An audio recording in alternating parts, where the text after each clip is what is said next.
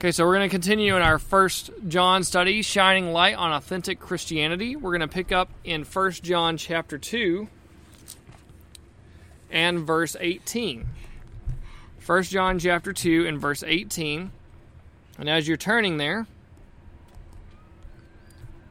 in the first few years that Chelsea and I were married, when you're young, you don't always make the best decisions. We had some friends that invited us over for dinner one night, and they showed us this presentation for a multi-level marketing business. And they seemed to be doing pretty well with it. They were excited about it, wanted to help us because they knew that we were young and financially not as secure as we wanted to be. And so we ended up joining. We had to pay like $299 to join, and then you had to get other people to join as well so that you could get paid. Well, as you could imagine, things didn't go very well with this. We didn't have anybody that wanted to join, and so after investing several $100s into this, we decided it wasn't worth it. We weren't making anything, and so we gave up on it.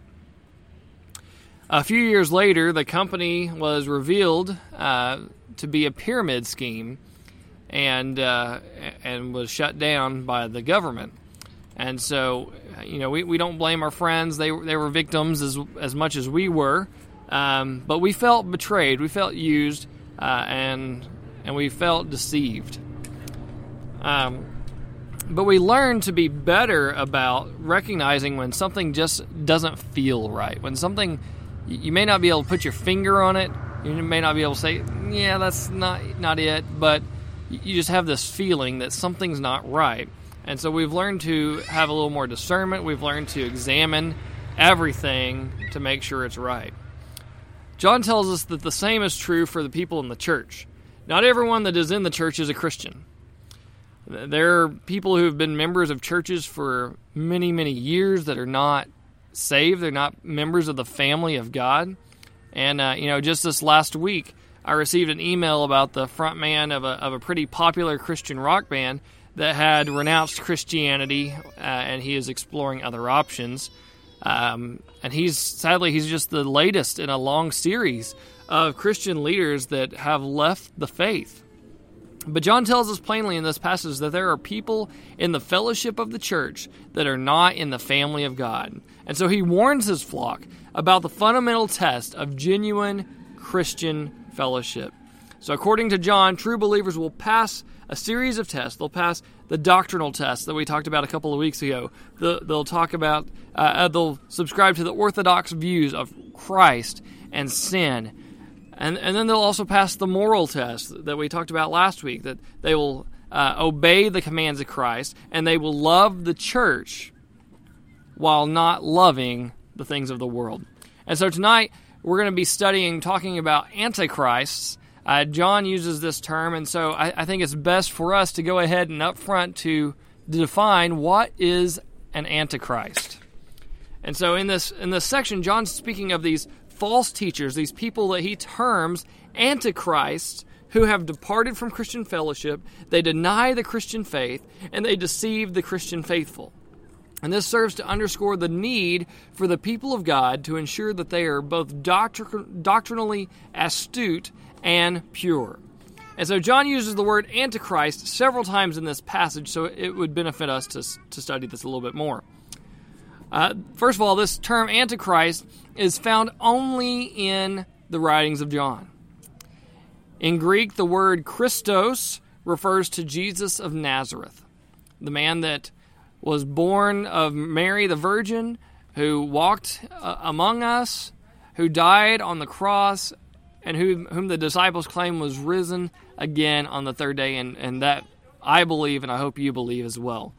However, in this passage, John is using the prefix anti, which means against or instead of. So therefore, the Antichrist refers to an enemy of Christ, or one who seeks to usurp the rightful place of Christ. And so John uses this term in two different ways. The first usage that we're going to see as we get into our passage tonight is that use of a proper name. And so in my version here, it doesn't say the Antichrist or an Antichrist. It just says Antichrist. But in other versions that I've studied, it capitalizes the A, or even puts the as a letter, as a word in front of Antichrist to determine that we're talking about a specific Antichrist. And that refers to the coming of the final worldly ruler that is energized by Satan and seeks to replace and to oppose the true Christ. He is the Antichrist. But John's more common usage is plural. And he refers to these false teachers that were troubling John's congregations because they held to false doctrine that distorted the truth of the Scriptures and opposed Christ Jesus. And so this term, John uses it to refer to a principle of evil that is incarnated in these men who are hostile and opposed to God. So without further ado, let's get into our passage this evening. Let's start off by reading in verse 18.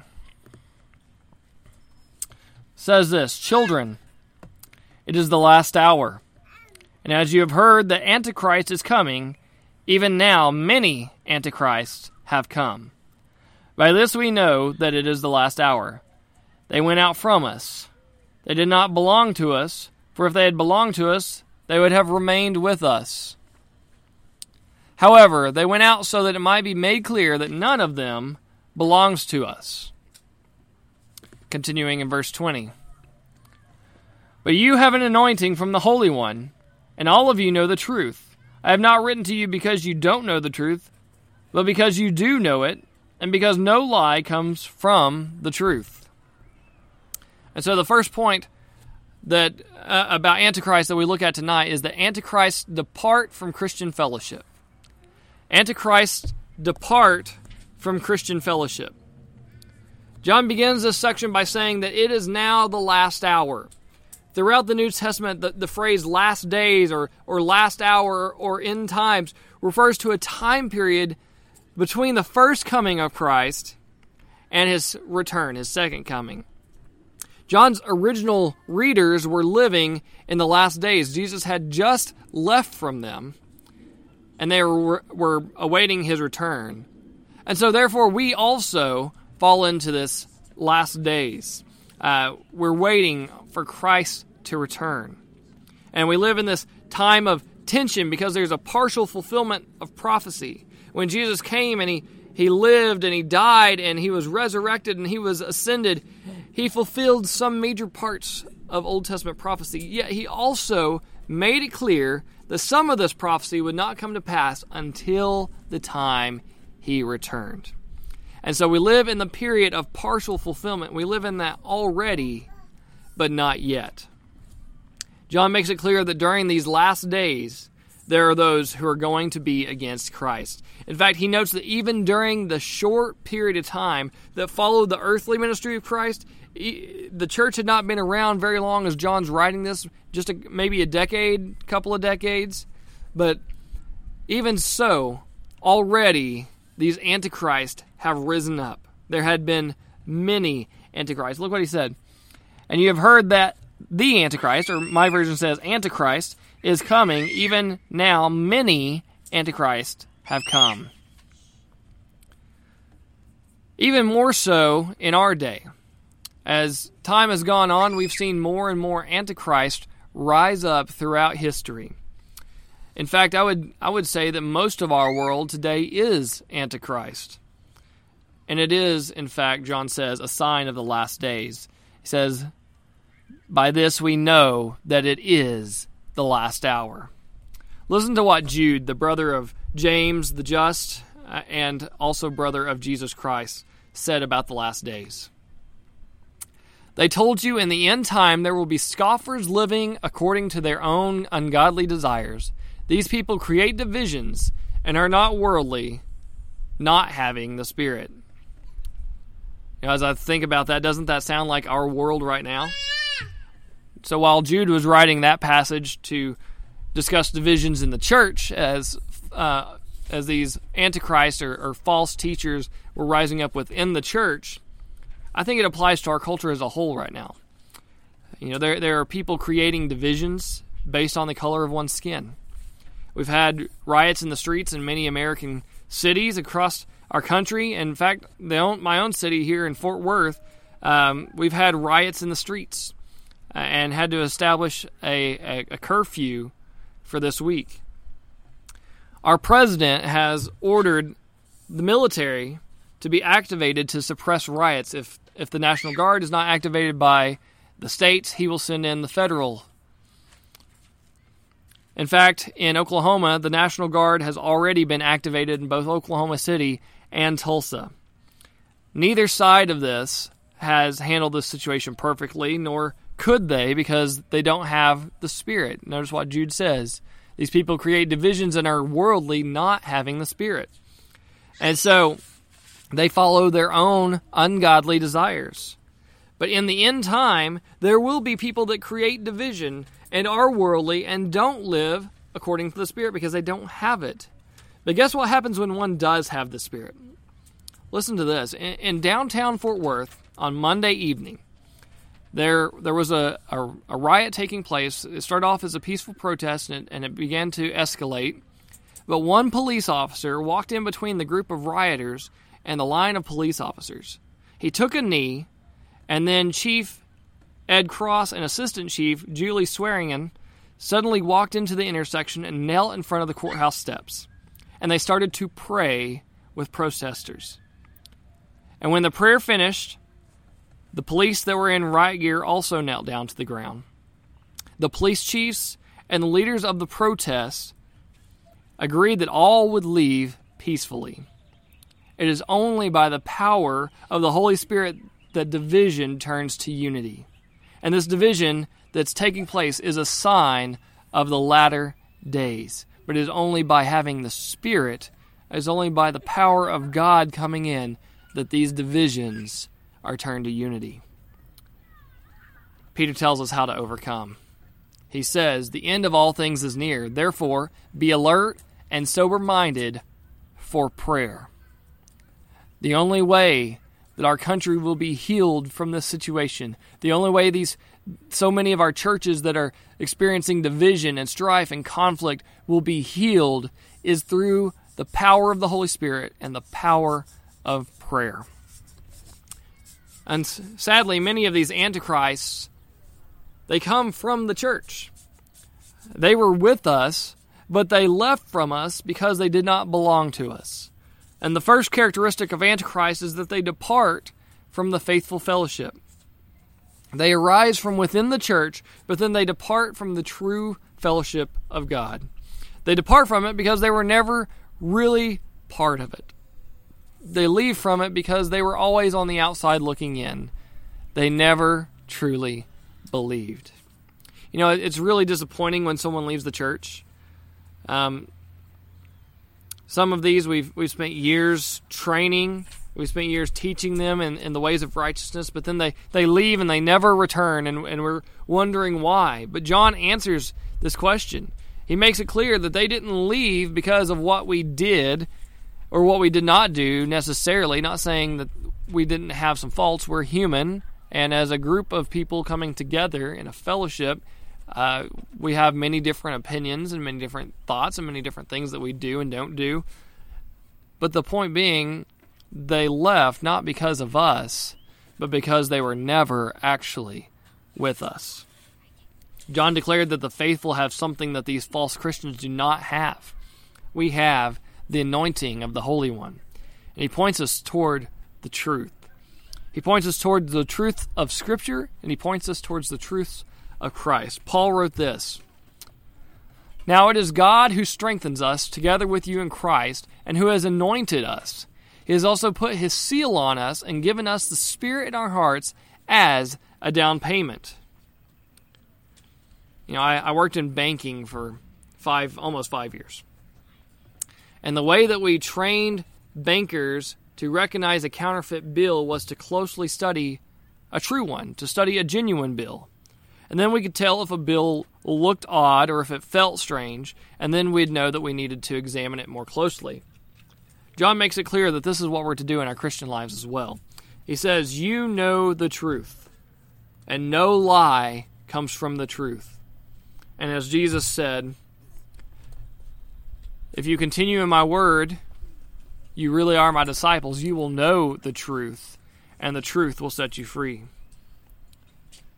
But notice what John continues to write here in verse 22. Who is the liar, if not the one who denies that Jesus is the Christ? This one is the Antichrist, the one who denies the Father and the Son. No one who denies the Son has the Father. He who confesses the Son has the Father as well. What you have heard from the beginning is to remain in you. If what you have heard from the beginning remains in you, then you will remain in the Son and in the Father. And this is the promise that He Himself made to us, eternal life.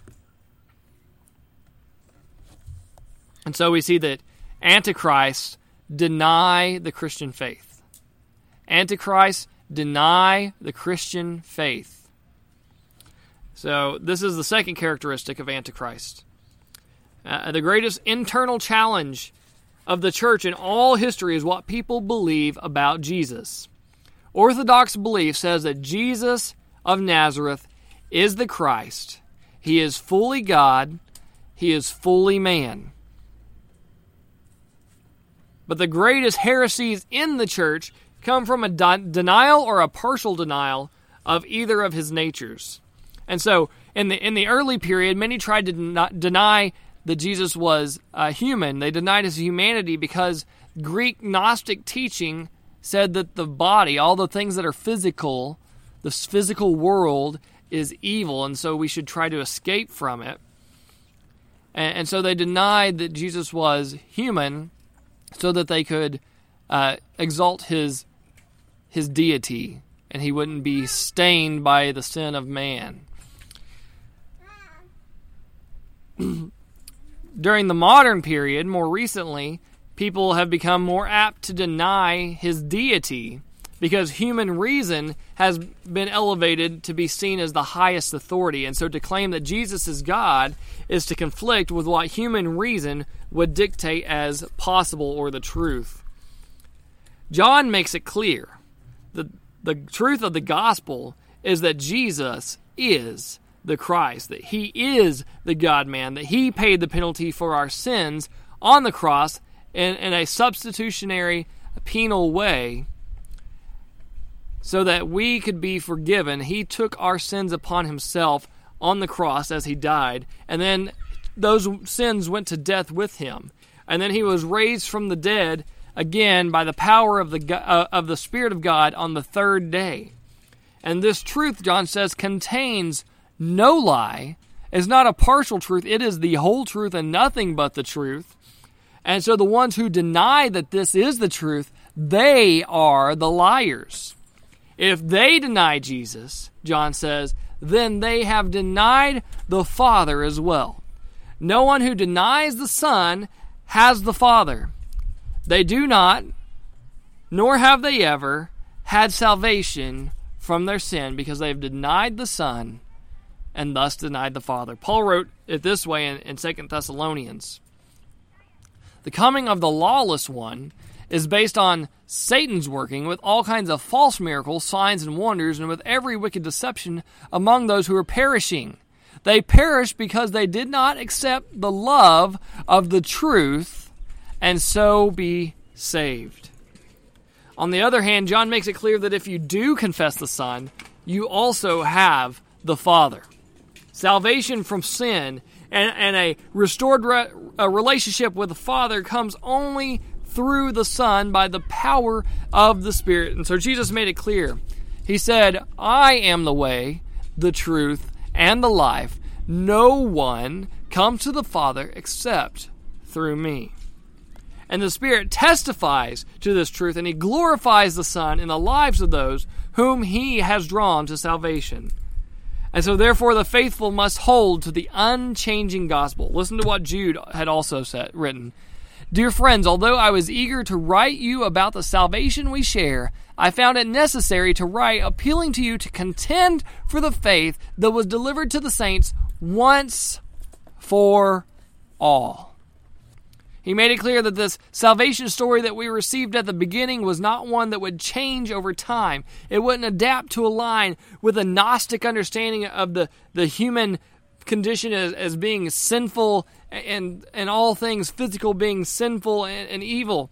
Nor would it conform to the modern denial of the supernatural and say that all things that can't be explained by science have to be untrue.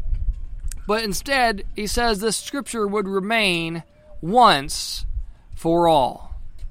So, abide in the truth of God's word, abide in the Son, abide in the Father to receive the promise of eternal life. But herein lies the problem. Listen to how John concludes this section in verse 26.